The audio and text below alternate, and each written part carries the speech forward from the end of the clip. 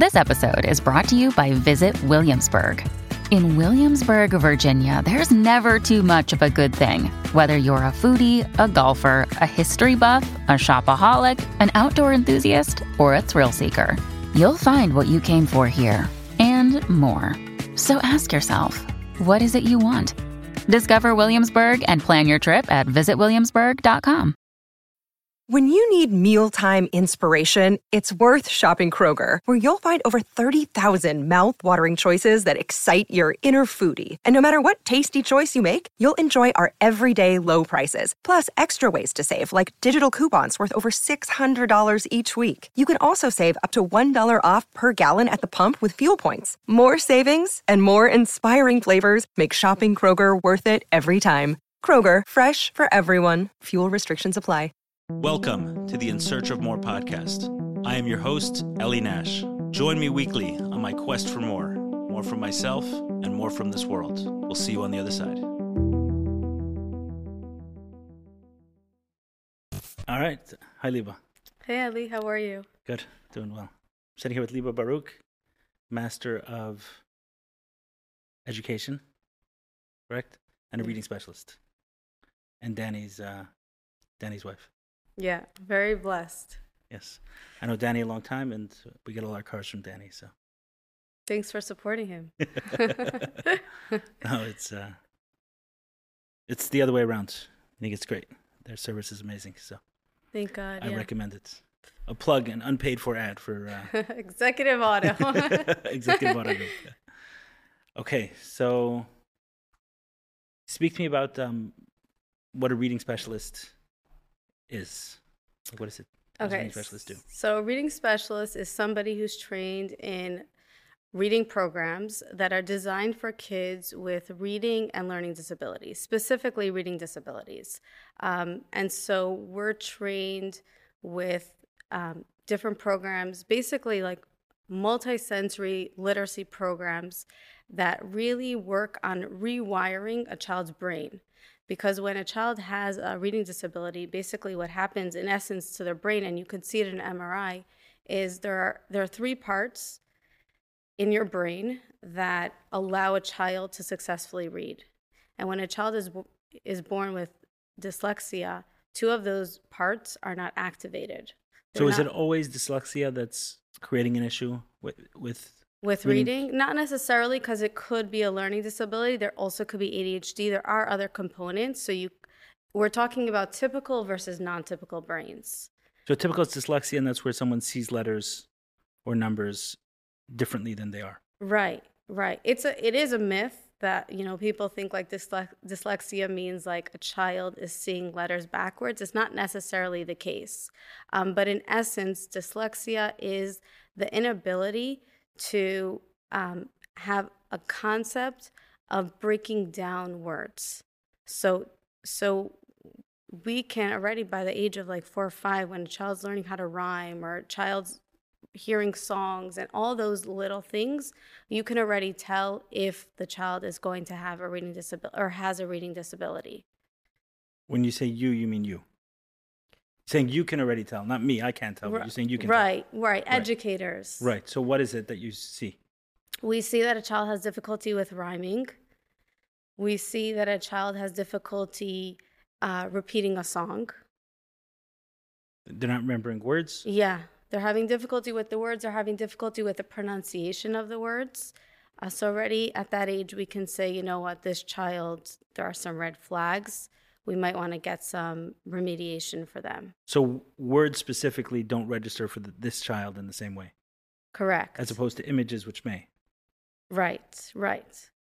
Yeah. So, okay, you were talking about the brain and the three parts of the brain that go into that. And yeah. Talk more to that. Okay, so trying to think. Okay, so we have the frontal part of our brain, which works on, just trying to remember. You have to put on your spot. Okay. Yeah.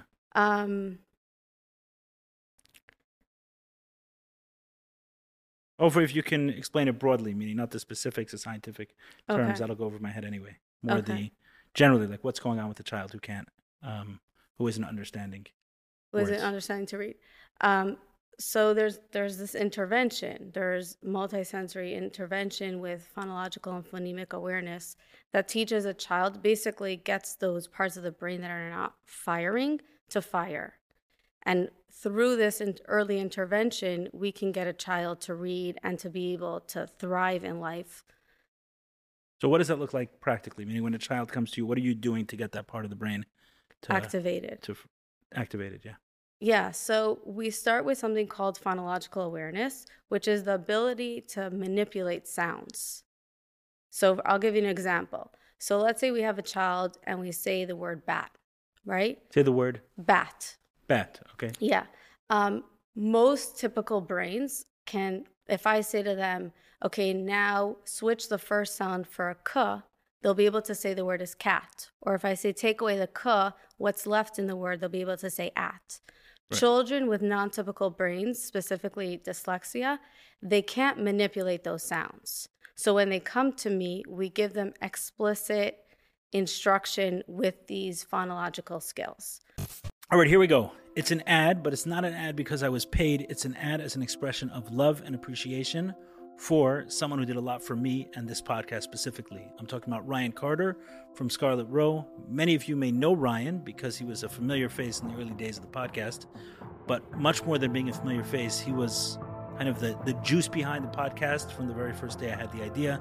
He's the one who pushed it from not just online webinars, but for consistent content, then going from audio to video. Everything you see here was his concept, his idea, and his execution. In addition to this podcast, Ryan has done a ton of work for me in my companies, from creative design, photography, brand strategy, brand development, creating video content, creating presentations, photography, and much, much more. So you name it, in that space, you want to create content, he's your guy. Even if your idea is just an idea and you don't have it all worked out, bring it to Ryan. He'll help turn that idea into something you can be proud of. Reach out to Ryan at scarletroad.com. Once they get this foundation, which typical children just learn, right? They're in preschool. If they go to a quality preschool, they're learning these skills. They're picking up on these skills. But our children who have reading disabilities or learning disabilities or are struggling with ADHD, they're missing out on these skills. So when they come to me, they're receiving this explicit one-on-one multi-sensory instruction. And what happens over time as they're getting this instruction? Then suddenly they're able to tell the difference between... Right. So that's a really good question. So basically, over time, when you're giving them this instruction, number one, you're giving them incredible one-on-one instruction. You're giving them that boost to their self-esteem, and you're teaching them skills that their friends, their peers know already. So by giving them this strong foundation, you're setting them up to be able to read, because that's the bottom layer. Once they get really good with the phonological skills, the ability to manipulate sounds in their brains and play with sounds, then we move on to playing with words, with syllable types, and then we get them reading.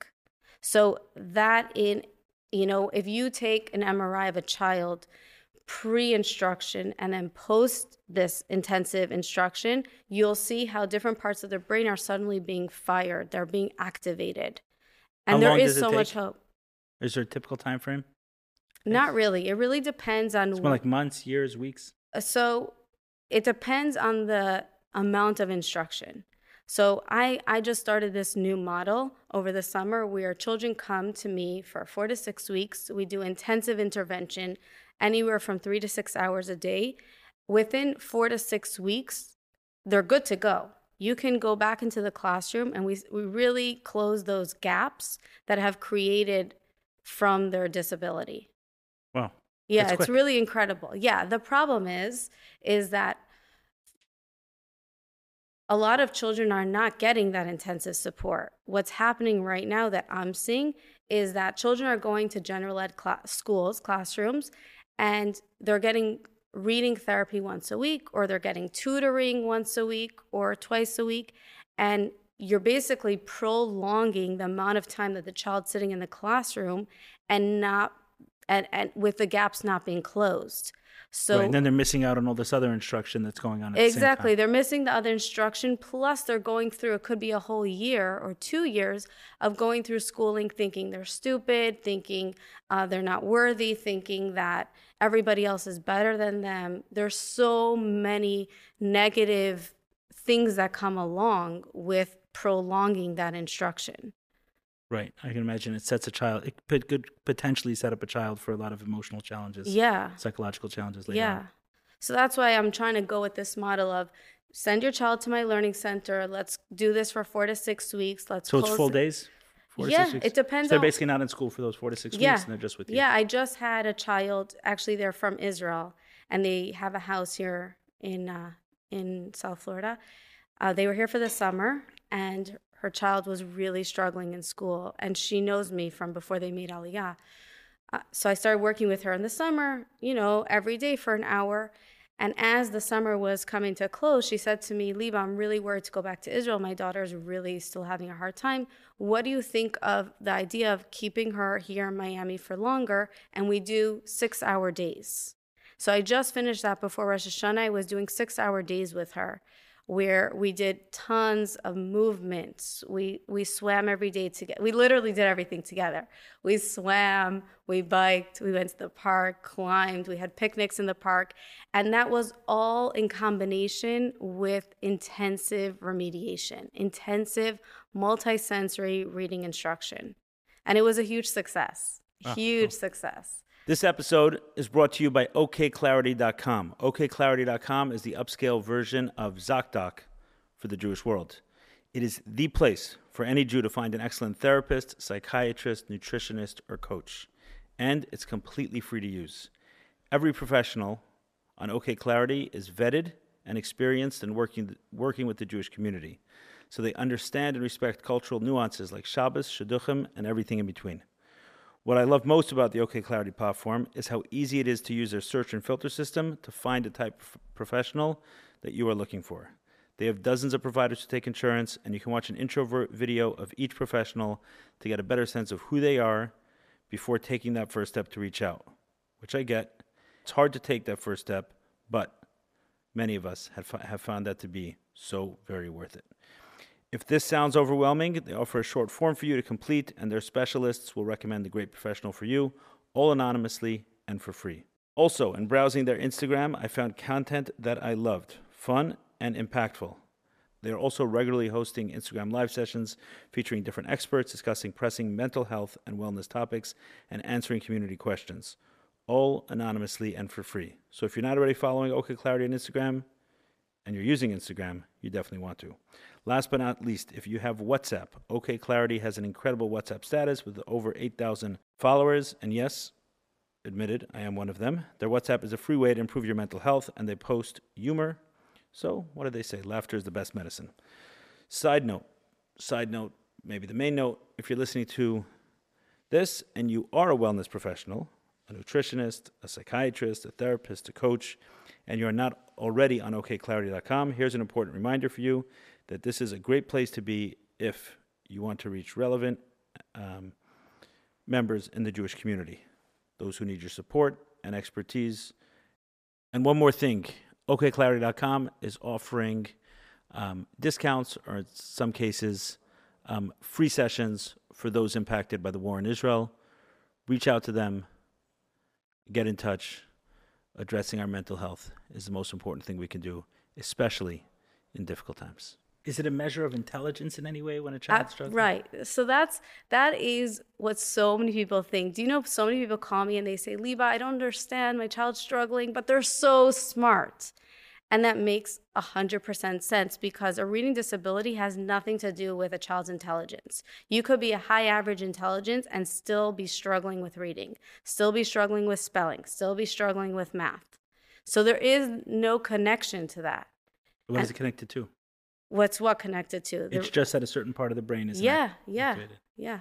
I mean, I've seen so many children who come to me, their parents are at a loss. They don't know what's wrong with their child, so they go to a psychologist for a full psych ed eval. And I've seen so many of these reports where the child has high average IQ, but yet they're a grade or two behind in reading or math and so much because it's not about intelligence. And that is something so many people think. We think that as kids. Right. We think if we're struggling with something, that must mean I'm stupid. Right. We don't think that, but we're told that. I thought that. Right, because someone communicated it to us. It's not necessarily a natural thought. Right. I don't know. I just remember growing up thinking I was stupid. I'm still traumatized. Right, but I'm saying my belief is that it wasn't a thought that you came to as a child. It was someone projected that thought onto you. Right. That's right. It's possible. Yeah. Right. Yeah, I think so. I think like my middle child is very fast. Like when she runs, she's very fast. Like hard for me and my wife to catch up. They're honestly just naturally gifted, right? And I see that her other siblings don't. We've never suggested it, and they've never suggested it, that it's any reflection of them that they're not. Like, she may be very gifted athletically. She's young, but it definitely seems that way. And I think with just one or two comments from me or my wife, we can give one of her siblings a complex over them. Meaning, I'm trying to think of analogy. I know someone who has two brothers very close in age. One is incredibly smart and kind of geeky, nerdy smart, right? So, the kind of kid at 10 years old that's,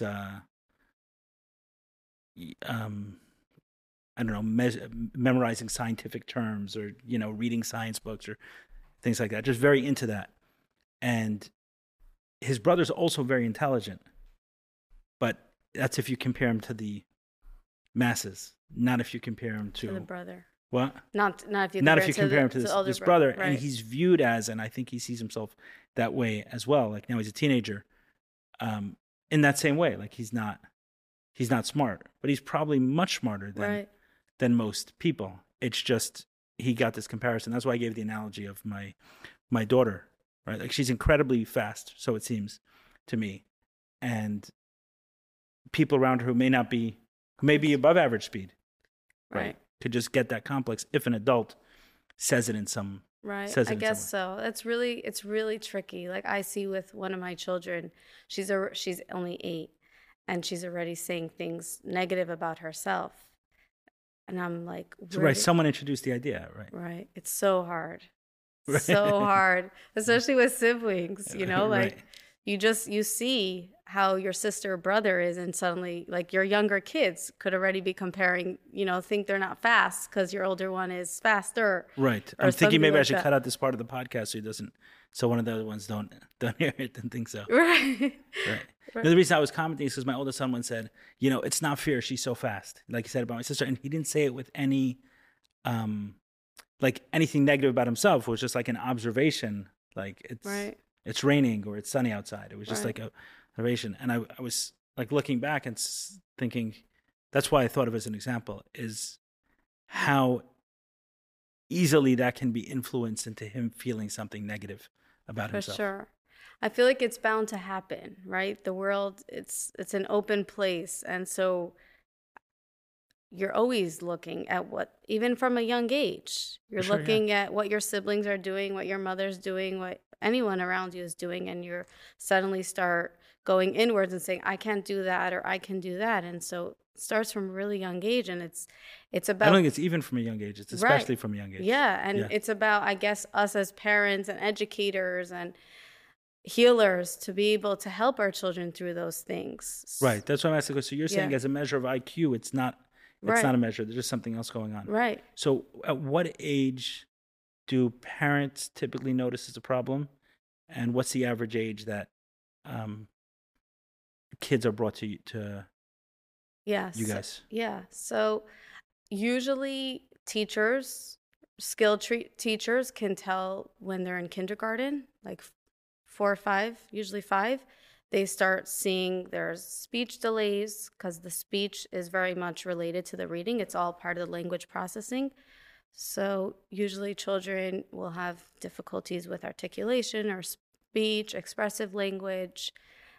I find very often if the child's the oldest in the family, it's very hard for the parents to accept. And so it usually delays the intervention time. Oh, the oldest always seems to get screwed up a little bit more. Right. It's just interesting how it happens. However, if you're like the second or the third or the fourth child in the family, and you already came to terms that this is familial or this, we've been through this before, then the parents tend to get that intervention earlier. So I start working with kids like from the age of 5.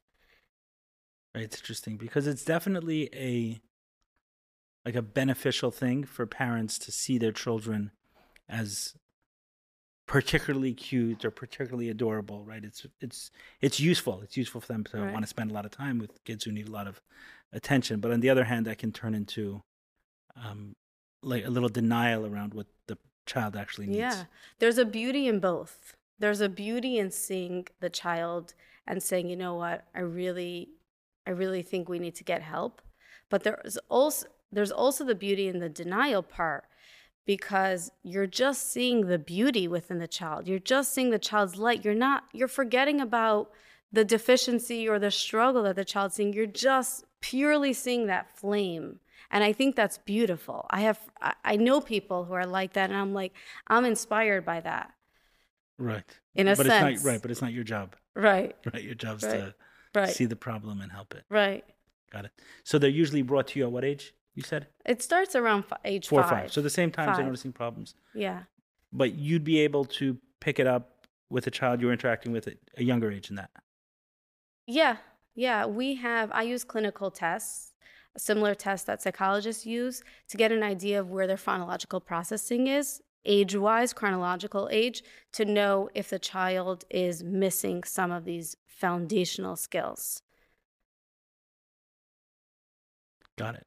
And is there something that could be done more preventative before it turns into a self-esteem issue for the kids? There's so much that could be done. I mean, we're talking, if you give the child the intervention, I'm saying not in the context of reading.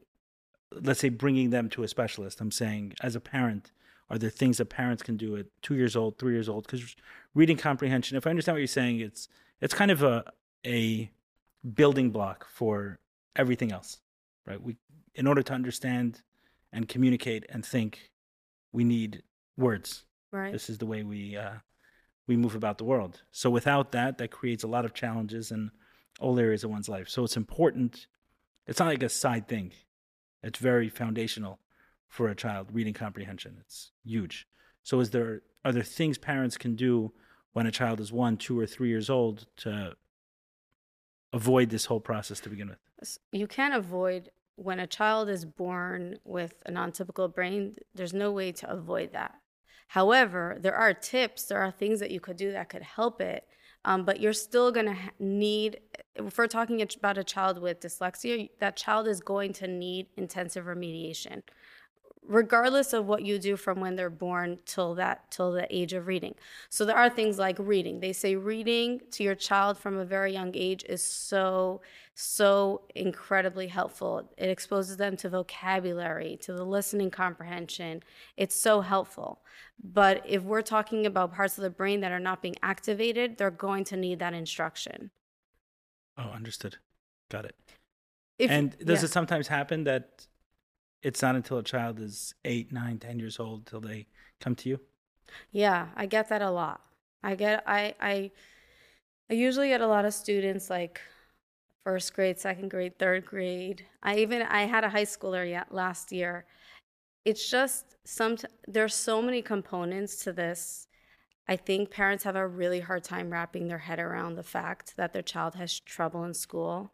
It's almost like they think it's a label on them. It's very hard. It's very hard for parents to wrap their head around like this. A reflection on them in some way. Yeah, it's a reflection on them. And then sometimes if they struggled in school, it's like they're triggered by it. There's that money component, because instruction, hiring somebody to help your child is also really expensive. So there are so many things that delay a parent from getting that support. I find often, like, parents know in your gut if your child's going to need that help or not. Right. It's just a matter of pulling that trigger, calling someone up and really following through. Understood.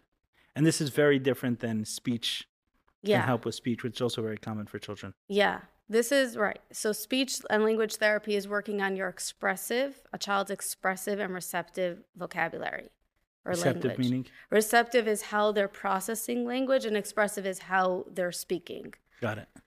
So yeah, this is the reading component. So very often I have students who are in speech and language therapy and also reading therapy. Oh, got it. It's all Right. going on. Yeah. So that's the other part of like, it becomes so expensive and hard on parents. But you only do one of them, the reading Right. I comprehension. only do it's decoding. The term is reading decoding, which is pulling apart a word, like looking at a word like CAT and saying it's cat. Right. That's the decoding part of reading. And then there's the comprehension, which is taking a sentence or a story and understanding it and being able to answer questions. So there's two parts to reading. Awesome. That makes sense. Got it. Okay, let's Yeah. switch gears. Yeah. How'd you grow up? How'd you get into this? Where are you Right. from? Yeah, good questions. So I grew up in Chicago. I went through the Lubavitch system. I'm the fifth of six. I'm the second to youngest. And my parents are Baal Tshuva. And I grew up thinking I was stupid from How a did that very happen? young age. I remember when I was in third grade, I had just come home from the JCC pool, and I went to my mother's room. It was like 8:30 at night. I went to my mother's room, and she said, "We're getting you evaluated." That was like a death sentence for me. I was so confused. I was so hurt. I didn't understand it. I got evaluated, and that summer, my parents sent me to like an incredible reading therapist. I still remember her taking me to her freezer, and showing me she had made cookies and put them in the freezer for me. And she let me taste these frozen cookies. I still remember that taste of how good they were, but I also remember the love she gave me. And that summer, I had this incredible reading therapy, but that was it. So you were offered exactly what you offer. Right, No, that's right. cool. It is really cool. I didn't know that until like, I don't know, I started working, I did Rosh. I worked with Rosh for a little bit. Oh, cool. Years and Yeah, years yeah. ago. And I didn't realize why I do what I do. Oh, really? You didn't put it together until... No, Oh. until Rosh is like, "What's your inspiration? What's your muse?" I was like, "I don't know." And then and then we were talking about my childhood, and I started just crying. I was blown away by the fact that I see myself. I see like a mini Liba in every child who comes my way. I give them so much love. I do for them what I would have wanted for myself. Okay. But you're okay at not being frozen cookies, right? Right. I give them like fresh Warm. baked hot cookies or like pretzels. Right. Okay. So now I understand. I didn't understand it before when you said you were taking the child swimming and to the Yeah. picnic. I didn't understand the connection between Right. what you were offering and that. Right. It's Okay. all about connection, right? If we're struggling with something and we sit down with somebody who's just showing us love and connecting with us and then giving us the skills we need, we're so much more receptive to that kind of support. Right. And that's what that's my goal. Makes a lot of sense. Tell me, you went straight from that experience in childhood Right. in third grade to Rosh. So Right. say a little more. Okay, so I went through my schooling years. I learned how to compensate for my weaknesses. I was like getting 70s and 80s on my tests. As I was near, like So let's Yeah. dive a Yeah. little bit more into the challenges before, meaning the reading comprehension. If you can take yourself into some of the emotions and memories maybe around those experiences, I think will be helpful for parents with children just to kind of maybe understand something or see something they're not currently seeing. So you struggled with exactly what you offer, meaning reading comprehension, right? The breaking down of decoding words and comprehension. everything Yeah. else. So what was school like for you up until you met this wonderful woman with the frozen cookies? Everything was hard for me. I just remember, seeing my friends answer questions in class and just be able to, it seemed so simple for them. Yet when I was asked a question, I had to really think about it. It took me a lot longer. And I knew something was wrong with the way I was learning. I just didn't know what it was. I still don't know I mean, I have an idea, but even after the evaluation in third grade, I still didn't really understand what was wrong. What do you mean you have an idea? Isn't this what you live in today? You understand exactly. Right, but it's diagnosing yourself, right? Right. So I have an inkling of why I struggled. I still struggle with it today. Oh, interesting. Yeah. So, and I guess that struggle maybe helps in some way with the kids today. 100%. Yeah, for sure. I see my own struggles and I know how hard it is, but I know there's so much hope. So what does the struggle feel like today? And when someone is going through a regular program of decoding, yeah, it's only helping them. It's not bringing them to the exact same level as others. Is that what you're saying? No, it can. My diagnosis for myself is like some kind of language processing disorder where, like, I could be talking with people and sometimes I have difficulty processing the language. So that's different than like actual decoding skills, because I could read really well. Right. Gotcha. It's but more of like comprehension support. But back then, before the remedial therapy, you struggled with reading as well. I struggled with reading comprehension. So the decoding part is breaking apart the words, being able to just read. Just reading sentences, that's the decoding. And understanding what it says. What? Sorry? Reading it and understanding it. Exactly. So the understanding part was always hard for me. So I used to sit in classes and the teacher would give, a frontal lesson and then be like, okay, now answer the 5 questions on your sheet. And that was really hard for me because it's about processing what the teacher just said and then going and applying what the teacher said to the questions being asked. Got it. And what you're describing is that same challenge where a certain part of the brain is not activated. So it's different because I didn't suffer I don't have dyslexia. Oh, understood. Okay, so it's more maybe of a different kind of learning disability. That's what you were dealing with. Yeah. Got it. Versus a reading disability. But most of the people who come to you could have both. Yeah.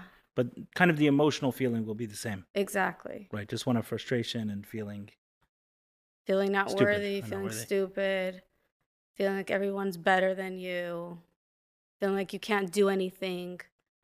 Got it. So when your mother said to you, Liba, we're going for an evaluation, the way you described it was something that was kind of like the worst day of your life come true.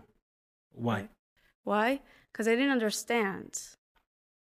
It felt like I was being put in this box. It felt confusing. It felt dark. Until you went. Till I went.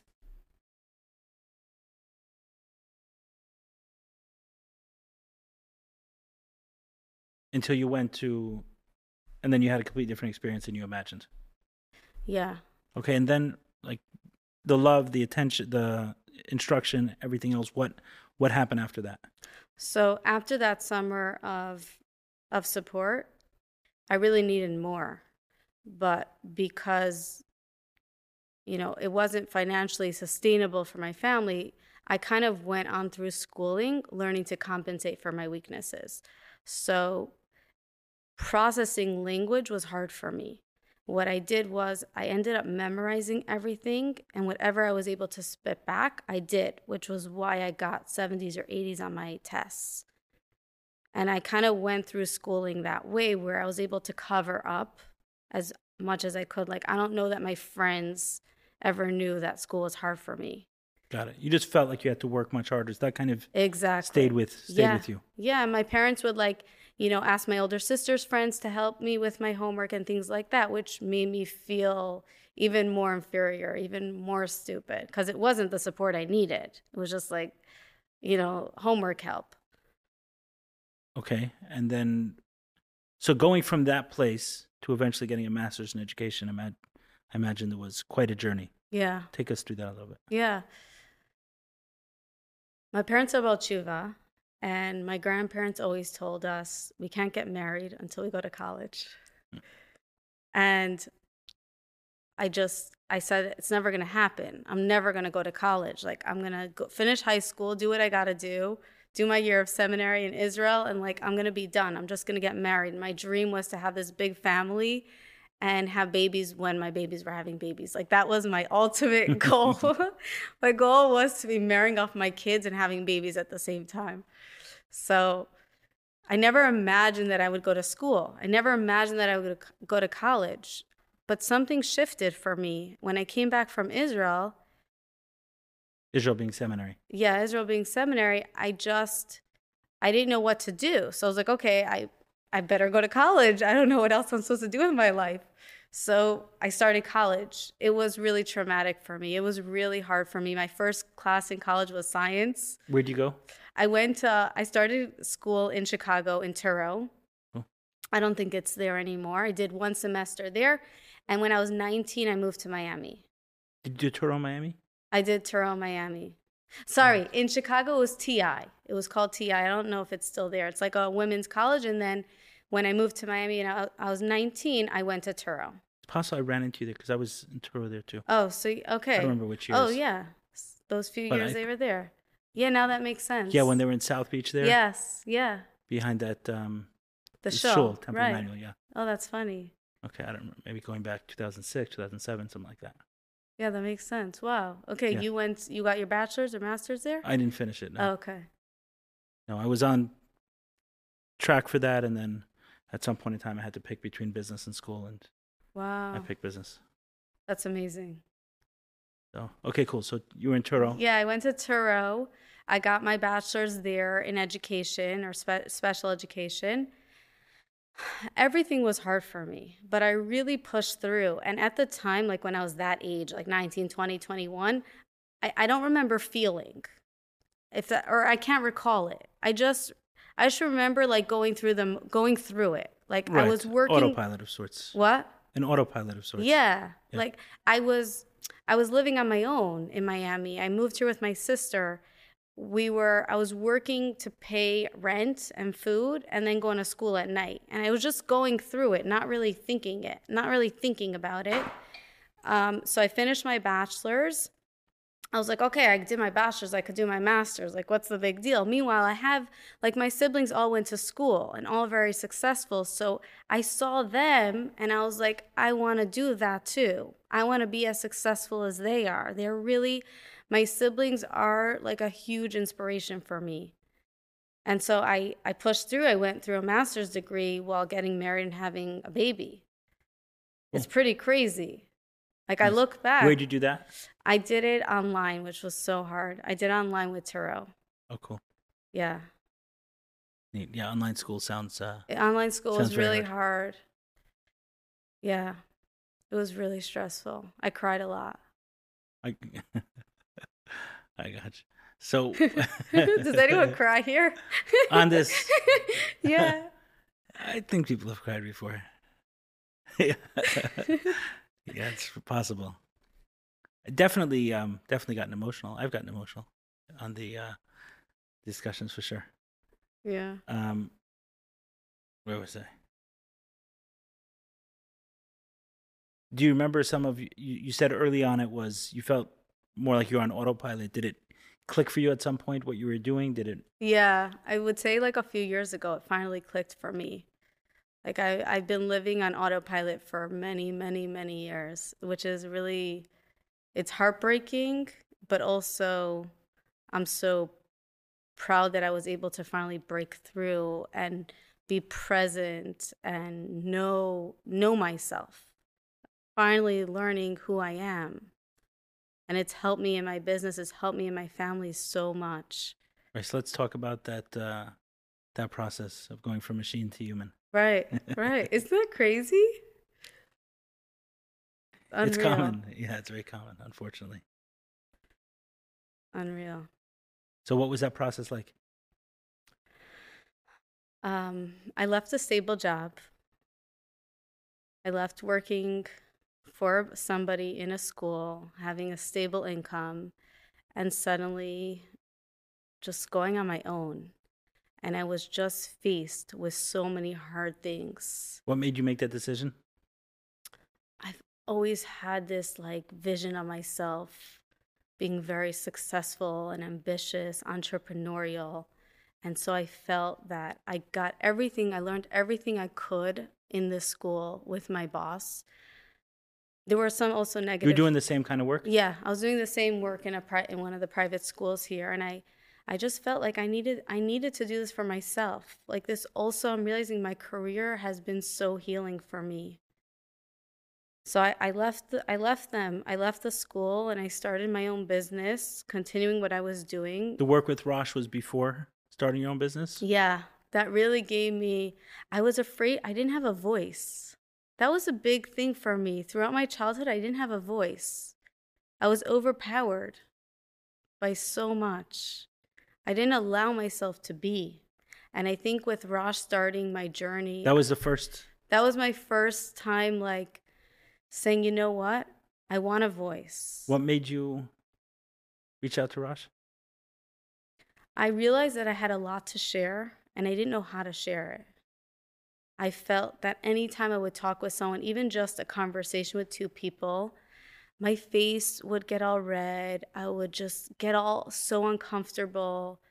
And I remember saying to Danny one day, like, I'm sick and tired of being constricted. Like, I want to be free. I want to liberate. I want a voice.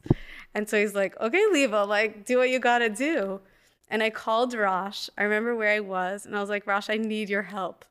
I was so uncomfortable. Like, I think I was shaking as I called him. He's like, okay. And we did 3 sessions together. That started my journey of becoming an effective communicator. I then went on to Toastmasters. What year approximately was it when you called Rosh? It was before Mic Drop. It was before Mic Drop? Yeah. Gotcha. This was when I think he was just starting with his public speaking. Right. You know, I was his first client. I think I might have been his second. Oh, really? That's neat. No, maybe like his third or fourth. Right, we have to ask him. Yeah. Yeah, no, he was incredible. He's amazing at what he does. Amazing. Real gift. Yeah. He was amazing. I met in his backyard. Awesome. Yeah. Right there around Byron Avenue. Yeah. Yeah, my first That's lessons so were there. funny. So. You have a gift of bringing out other people's gifts. Is that my gift? Yeah. I've been looking all over for it. It's really incredible. You're saying like the gift of Rosh, or what were you referring to with that? What I mean, I think that you showed, and maybe Rosh, correct me if I'm wrong, but you brought out his gift. Oh, Rosh? Yeah, I think I kind of feel in the relationship with Rosh like we did that for each other. Right, yeah, right. In a lot of ways. See, that brings me back to seeing a spark, right? When you see a person, you see that they have this spark. And you're either going to be that person who like continues to ignite that flame, or you're going to be that spark is not worth it. And so I feel like that's our journey here, right? To see the beautiful sparks and the lights within every person and be able to make it wow. Right. And I feel like you do that. Thank you. I appreciate it. It's one of the best compliments I ever got. Really? I think so. That's incredible. Yeah, we should get Rosh here because right. I feel like he's been spoken about so much on this podcast with many people. I mean, Ida Schottenstein was here. We spoke about it with her. Many others, his name's come up. I've mentioned him many times. And early on when I first launched a podcast, Rosh was giving me regular feedback about, hey, Ellie, I think you should do this. I watched that. You should consider doing that. You know, he's a coach. He really is amazing. He's excellent at what he does. And, at some point in time, we should probably have him on the couch. Maybe make him cry. Yeah. I'm sure there's tears. No, I'm joking. That's awesome. So that was your first kind of almost introduction into almost being human. Yeah. Yeah. Yeah. It's pretty crazy. Wild. Right. It's wild. What an interesting way to start. I know. It's really crazy. I think it's about I think it's about surrounding yourself with people you aspire to be or you respect, because they're going to help you, not necessarily explicitly, but they're going to help guide you to becoming a better you. And you're referring to who with this? I think my sister was very influential in my life.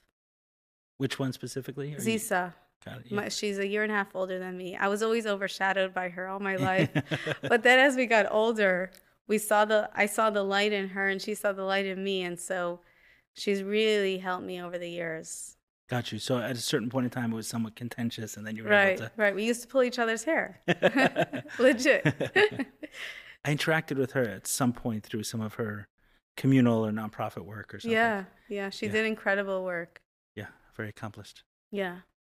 There's a speech by Y.Y. Jacobson, which made like incredible impact on me. It was called... It's on yeshiva.net, his platform. I think it's, I can only see my brother's face when I see my own. And, basically talking about, he used the biblical story of Yaakov and Esav and kind of their struggle, so to speak, almost as a way for someone to find their own identity. And I guess it happens with siblings where we identify in some way in relation to our sibling or to our siblings, right? That's who's immediately around us. Am I taller? Am I shorter? Am I smarter? Am I stupider? Am I more, am I getting the bigger piece or the smaller piece? Like it's in relation to that. And sometimes we can create an identity crisis for ourselves of sorts. So true. And then kind of that journey. So it's neat. I'll plug it, and maybe we'll even put a link to it if the guys who edit this video and post it actually listen to it. It's an awesome talk. I'll share it with you afterwards. Awesome. I can only see my brother's face when I see my own, and about Y.Y. Jacobson talking about it. Really special. When you described the relationship with your sister, it reminded me of that talk. I think that there's much more to be said about the relationship with siblings than is said, meaning through the healing process, there's a lot that we'll hear about parents, mothers and fathers and ancestors and, our family trees, but not always so much about siblings and the impact they have, and sometimes the order of the family where we are in. And it's a lot of our experiences. I see with my kids, I have 3 kids, and their experiences are it's almost like, It's possible that siblings have a larger impact on each other than the parents have in some way. The experience, the day-to-day of the experience of my kids has to be very connected to their siblings. I mean, so close in age, they spend so much time together. If one is nice and loving and, enjoys the other's company, that's one experience. If it's very combative and hair-pulling, that's another experience. Yeah. So true. Yeah, a lot to be said on that. Yeah. Should have a podcast on sibling stuff. Anyway. Yeah. So, okay, you're talking about seeing the spark in others and your sister Zisa kind of being a particular inspiration for you. Yeah. Okay, and continue through that process if you could break it down as much as possible, because people listening in, I think it helps. It helps understanding where someone is in the journey. I wish certain parts of it were filmed.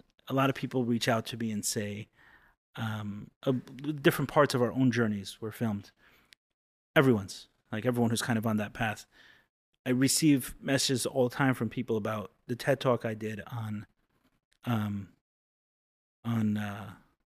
addiction. You know what's ironic is I hate wearing this shirt. I love the shirt, but I don't usually wear it because it's a shirt I wore in the TED Talk. So I always feel like it's too recognized. But I put it on today for some reason. I haven't worn it in years. Anyway, so I got people message me and saying, "Hey, you're the first person I ever told. I saw your video on porn addiction." They'll find me on Instagram usually, and they'll send me this message and say, "I can never imagine giving a TED Talk," as if I could have. Right. Like as if I could have imagined when I had a fear of public speaking, or as if I could have imagined when I was just starting dealing with my addiction and my process, that one day it would have led me to that place. I mean, it doesn't even just make any sense. That's why I think that breaking down the process for someone, meaning you don't come across now nervous or uncomfortable or Right. anything. Are you? Were you? Not really. I mean, there's so much unknown coming on here that I was definitely nervous. I did a lot of, breath work, and I do my 20-minute of swim to calm myself and journaling. So I did do work. I was nervous, but I can't compare. I would have 5-6 years ago, I would have never said yes. I would have never came on here because I would have not known what to say, what to do. It would have been way too uncomfortable. You'd been way too in your head. Yeah. Right. The autopilot wouldn't have known what to do with this one. Right. No, so it's liberating to be able to do something like this. Right. It's crazy that it's just a conversation, but we need to be liberated to speak. We need our voices back. Right. I think that by doing Rosh, having my 3 sessions with Rosh, and then taking it to a whole nother... Did you give a speech with Rosh? You just did 3 sessions? I just did 3 sessions. He kept pushing me to do a speech, but I never did a speech. Okay, that's why I never... But wait, okay. but I did Toastmasters. Okay, talk about that. Do you know about Toastmasters? I've heard of it. Everyone's heard it's of it, incredible. but I've never interacted with them. So I used to be a religious Toastmaster goer. I went every single Monday. I was a member of the club. It was a club in Hollywood. It was run at the time when I went. The president of the club, his name is Asaf Mango Green. In addition to Rosh, he changed my life because he was not only the president of the club, but he was my mentor. And he guided me throughout the whole year and a half of being a Toastmasters. What happens at Toastmasters is that you learn to become an effective communicator. You can go up on stage and speak for 3 minutes, and then you're evaluated by a crowd of professionals. I also gave formal speeches where I had to prepare a speech, get up on stage in front of 20 professionals, and just talk. You don't have notes in front of you. You're standing up there like this little chicken, and everybody is evaluating you. And after your speech, there's an evaluator. So it's literally like you're putting your kishkas on stage for everybody to tear apart. But it didn't feel like that at the time. It felt very supportive, very loving. And that's where I think that Toastmasters really took everything I learned from Rosh to a whole nother level. Got it. Frozen cookies and all also? Yeah. These evaluators? No. Everything. Yeah. All the love. Yeah, all the love. It's all about It's interesting that relationship, often we think of being judged or evaluated as a negative thing. You've had very positive experiences with that. Yeah, very positive. And I feel like that's the motto of Toastmasters is we're not leaving you to swim with the sharks. Here, you're in the pool, but we're supporting you. We're the lifeguards, So are there themes around the talks one gives? Like, for example, with Rosh, it's very personal in nature when you're talking? Yeah. So the way it works with Toastmasters, it's an international organization. Right. So it's a very systematic and structured where your first speech is an intro to yourself. So you're speaking 3 to 5 minutes or 5 to 8 minutes about yourself. Then the next speech is like a persuasive speech, an informative speech. And every few weeks you can give another speech. And there's a whole rubric to follow. It's really cool for anyone wanting to speak and learn to become an effective communicator. It really was life-changing. Really, really neat. And you did that for a year? I did it for a good year and a half, and then COVID hit and I stopped going. This was right after Rosh? Yeah. Instead of giving a speech, you went to Toastmasters and you kind of... Yeah. That for a year? Yeah. Why? Why Toastmasters? Meaning I don't know anyone who went that route. Toastmasters, again, this was Zisa, again. Yeah. She had gone, and she's like, Liba, try it. She had known that I did Rosh, and I went. And I realized that I have a voice. That was the continuation of, I have a voice, and now I know how to use it. Isn't it a great feeling to get the voice back? It really is amazing. I don't know if I ever had it, so... Of course you had it. Okay, I don't know. You ever seen a baby afraid to cry for their bottle? It doesn't exist. Right. Our voice gets taken away 100%. Right, yeah. The healing process is not, we're not trying to add anything new to ourselves. You didn't go to Rosh so he can give you something. You went to him so he can take something away. He removed some block that was shoved on you by society and said, you don't deserve to talk for whatever reason. He didn't give you your voice. He gave you your voice back. Right. Right. Yeah, it's pretty unreal what you could accomplish if you're not afraid. That was a big motto in my head of I can do hard things, and it's only going to help me. 100%. It's only going to help us. So we have to keep pushing. That's the hard part, is the pushing. It's saying yes when your belly is saying no. Literally. A friend of mine says, fear, like if there's a door that has a word on it, fear, to him it means enter. Wow. Like that's, yeah, that's how it is. If it's calling your attention in that way, not with aggressiveness. Right. Right. In health. In yeah, balance. I think it was David Data, writes The Way of the Superior Man, talks about kind of leaning in, like right at the edge. Not blasting through it and pretending it doesn't exist. There's another book about this woman, I forget her name, but she was a skier. She spoke all about fear, and she did crazy things, like skiing off of cliffs, and I forget exactly something with a K was her name. I don't remember exactly, but she wrote a book about fear, and what she was explaining in the book is that a lot of people saw her life and doing these very competitive things with skiing as someone who was living without fear, when really she was driven by fear completely. It was kind of pushing past it in such aggressive ways that was her way of hiding from the fear versus actually working with it. Like I'm uncomfortable up to this point, and I'm going to push just slightly past that. That's what David Data talks about. Just kind of like pushing that, slowly. Like right at the edge, like living right at the edge, not blowing past it like it doesn't exist. Right. Not, I'm afraid of public speaking. Just let me stand up in front of a room and yell at the top of my lungs so I can get over my fear. Right. Do that 3-minute talk. Yeah. Right. Do that 3-minute talk around a safe audience where that's kind of like living at the edge of it, meaning you're safe. Everyone in this room is doing the same thing as you are. You're all submitting yourself to the same process, all uncomfortable in different ways or want to learn a skill. There's some reason everyone is there, but the feeling of fear is still there, versus it's kind of that concept with fear. So true. Fear meaning enter. That's how we grow. If not for the fear and the hard things, I feel like we become stuck. Yeah. I've realized recently that I have this like fear of nature in some way, like walking alone in a forest at night. Like it just, I don't know what it is. If this is association, it just, and here there's a lot of nature. Right. It's so beautiful here. Right. When I first moved here, like at night, just walking through this place, when it gets real dark at night, I was very uncomfortable. And I was like, hey, that's something there's probably a lot in nature for me if it makes me that afraid. It's not like, it's not a crazy fear because I don't interact with it normally. But I was thinking this morning, I was talking to my wife about it. Like, let's just do stuff more in nature. I don't know what's pulling me about this, but why am I? That's interesting. Yeah, just different. Yeah. It feels different to me, like walking through woods and I'm imagining all these animals that might be there. I don't know where these ideas came from. Right, you should go camping. Well, yeah, that's exactly what I'm saying. Is there must be something. Right. We'll come back in a few years and talk about like what I found in nature, but there's a lot to learn from fear. I had an incredible fear of public speaking. Crazy. I relate. Crazy. Wow, how'd you get over it? I started really 12-step meetings was my real start.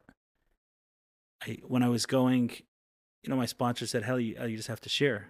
I'm so nervous to share. It was a room of 10 people, and I just started saying like, hey, my name is Ellie, and it's incredibly uncomfortable for me to share. My sponsor said to share, so I'm doing what he said. Thanks for letting me share. Like that was my beginning shares were like that. And as I did that more and more, I'm like, wow, this is so strange to me that in a setting of, you're talking sometimes 8-10 people, but it was the kind of the format of a 12-step meeting that made it very uncomfortable for me, where the whole room was silent and one person spoke, all attention on you, and I felt like each word is being evaluated in some way. And that was the first start. And then from there, I did the documentary with JCW, and I was filmed for that documentary. It's called 7 Orthodox Survivors of Abuse. That was kind of the first time I put myself on camera, and I was interviewed for the camera, which is a conversation, but I still felt some of those nerves. And it wasn't really until Oh, and then as that was happening, I was just more and more aware of this fear. It was so present for me, kept coming up, and I said, I have to get over it. And at some point in time, Yocheved Saido from Lamplighters said, I was supporting the school. She said, I'd love for you to speak at the a school dinner. And she gave me very, very late notice the first time she asked me, I think the day of. And I said no, but afterwards, playing in my head, I should have said yes. I should have taken that opportunity. There were a couple hundred people in the room. So many months later, she said, this time I'm going to invite you in advance. Mm-hmm. And so I said yes this time. I was so nervous. I mean, I drank before, had these crazy twitches. I'll see if I can find a video on YouTube, and maybe Tyler will be nice enough to intersperse it in here. I don't know if my nerves come through as much as it was, but I had these tics where I kept rubbing my forehead with my thumb, and my right leg would involuntarily twitch upwards during the speech. And what I realized then was talking about anything besides for the fear of speaking it would be kind of like ignoring the elephant in the room. I wanted to share a story about my mother, something that really inspired me, probably the most inspirational story, something that changed my life. My mother was a teacher in Beis Rivka. A lot of people know that she was a French teacher in Beis Rivka. She actually said the reason she was a French teacher was in the hope of meeting girls so her sons couldn't get married, but didn't work out. God had other plans. So. At one point, Beis Rivka Yeshiva went on a strike, and I believe all the teachers went on a strike, and my mother said that she won't go on a strike because she's not in the job to make money, so she's not going to leave for money. And that story changed me. I said that I'm going to go to a job that makes money.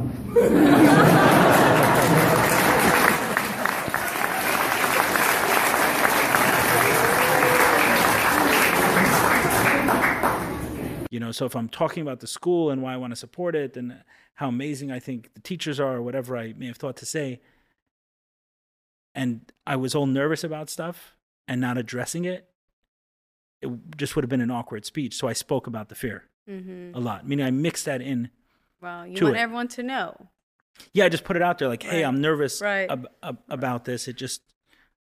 I find it makes it much more comfortable instead of someone thinking about the fact that I'm nervous, and then it's uncomfortable for them, uncomfortable for me. Like, just put it out there, and hey, I'm doing something that's uncomfortable. And then I connected it to the school, but I read that speech, and after that speech, I connected with Rosh, and he's like, Ellie, don't read your next speech. Let's work on this together. And that's when he and I started working together, and it was, I don't know, it felt like a drug just to be able to have my voice, just to be able to be in a place and say, I want to say something, and I didn't have to think about it, and I wanted to.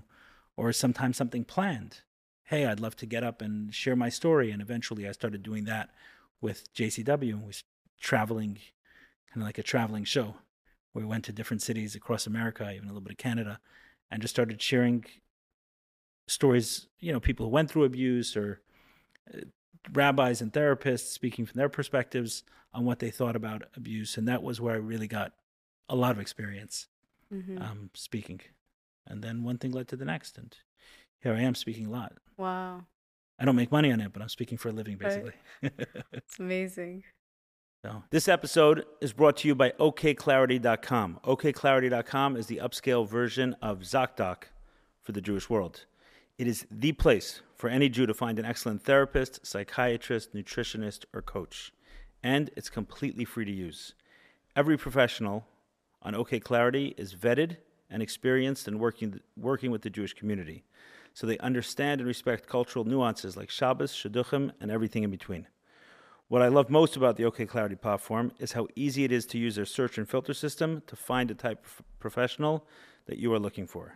They have dozens of providers who take insurance, and you can watch an intro video of each professional to get a better sense of who they are before taking that first step to reach out, which I get. It's hard to take that first step, but many of us have found that to be so very worth it. If this sounds overwhelming, they offer a short form for you to complete, and their specialists will recommend a great professional for you, all anonymously and for free. Also, in browsing their Instagram, I found content that I loved, fun and impactful. They are also regularly hosting Instagram live sessions featuring different experts discussing pressing mental health and wellness topics and answering community questions, all anonymously and for free. So if you're not already following OK Clarity on Instagram and you're using Instagram, you definitely want to. Last but not least, if you have WhatsApp, OK Clarity has an incredible WhatsApp status with over 8,000 followers. And yes, admitted, I am one of them. Their WhatsApp is a free way to improve your mental health, and they post humor. So what do they say? Laughter is the best medicine. Side note, maybe the main note, if you're listening to this and you are a wellness professional, a nutritionist, a psychiatrist, a therapist, a coach, and you're not already on okclarity.com, here's an important reminder for you that this is a great place to be if you want to reach relevant members in the Jewish community, those who need your support and expertise.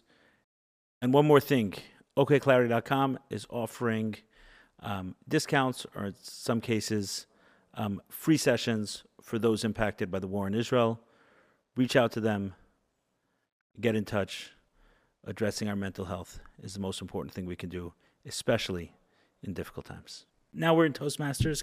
Yeah. So I did Toastmasters. That's when I'm trying to remember. Yeah. I went on my own, right? I started my own business. So I just want to be clear. Yeah. Even though you kind of said it, but I want to highlight it.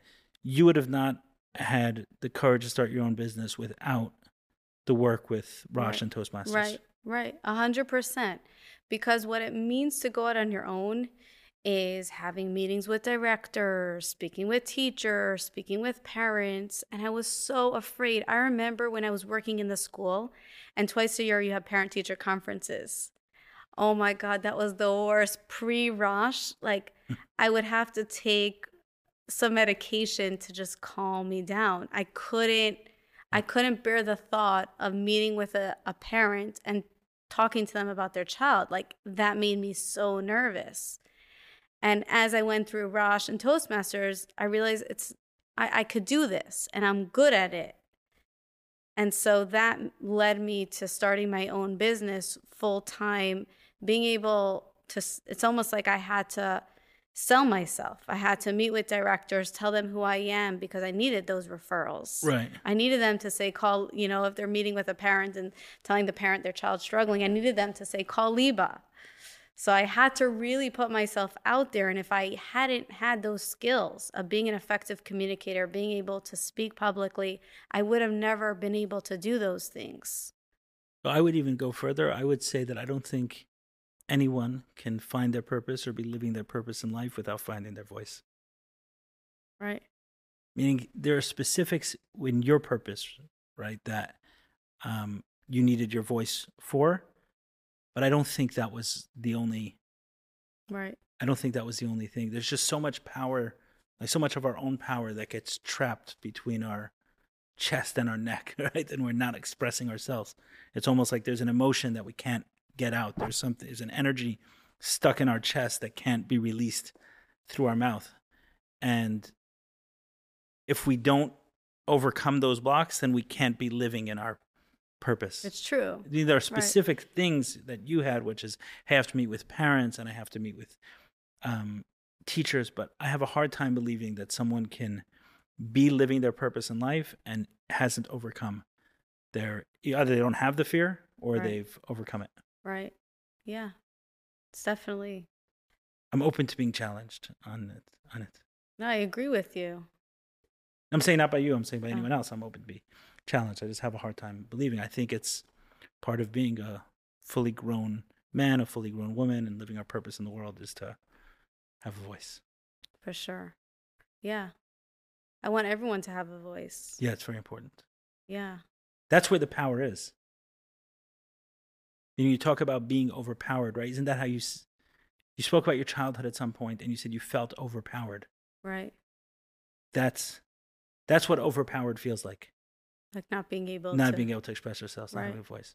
Meaning physically there are many things that can overpower us. Almost any two people can overpower one, pretty much. I mean, almost any two people can overpower a third person. Yeah. Physically, but that's not, and any one person can overpower a person physically with a tool, a knife, a gun, or something like that. But the feeling of being less overpowered, I think, is the feeling of not being able to to express ourselves. Yeah. We need our speech. We need our voice Okay, to go ahead. navigate the world. Yes.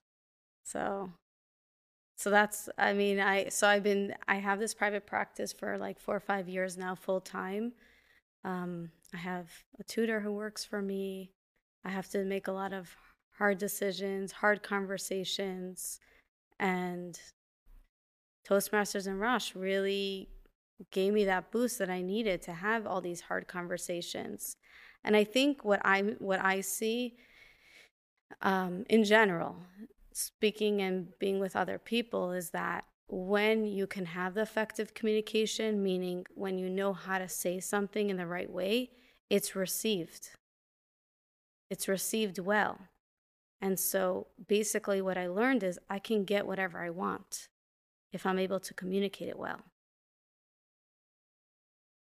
I was just dealing with a situation, not going to go into it here, but I was dealing with a really hard situation.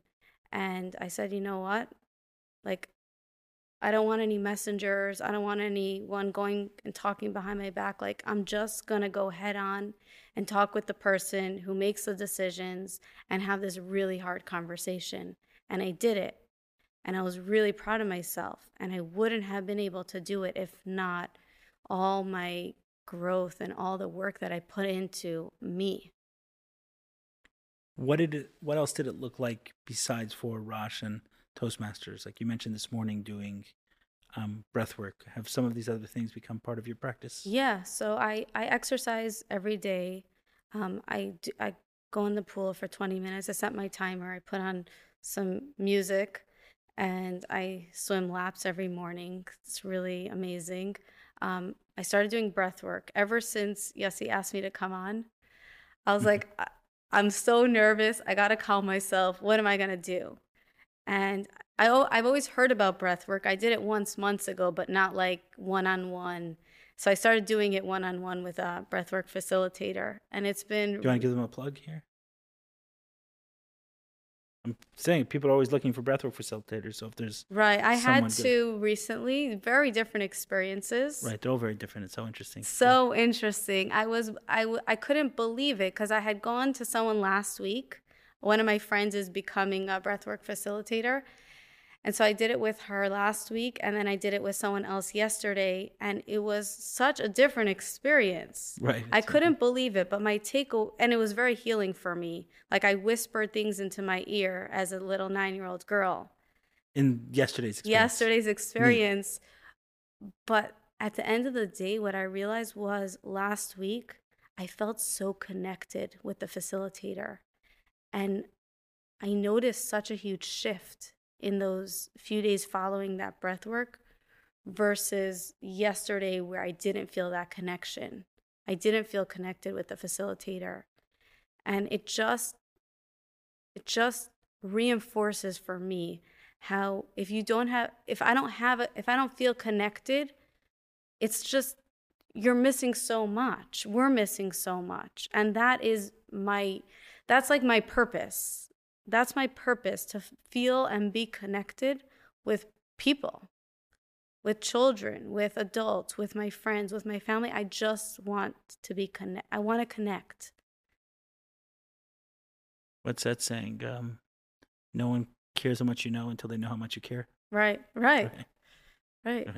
So I feel like I care very deeply, and I love very deeply. That's neat. Is there a you said a lot, but is there a closing message you want to leave people with? You can take a few deep breaths before if you want to. I mean, there's so much. I would just say my closing message for all of us here is that we're all human beings. We're all on this journey in life. We have hard things. Let's just support each other. Let's love each other. Let's be kind to one another, because that's all that matters. Everything else is extra. That's awesome. Thank you. Sure. Thank you so much. Thank you for joining the podcast discussion. Did we make it all disappear? Yeah. Yeah. Wow. It's just a conversation between, Right. between two human beings. What that was in reference to was before the mics and lights and everything went on. Yeah. You had referenced this, I don't know, maybe this conversation as some, like a big deal or something. I don't remember the exact term. It is a big deal. So I said very quickly, it'll just become a conversation Right. between two human beings. Right. The mics disappear, the lights disappear, the people in the background disappear, and it just two people having a conversation, and hopefully you benefited from it. I certainly did. Yeah. And anyone who listens to it does as well. Yeah. Okay. Thank you so much. Thanks.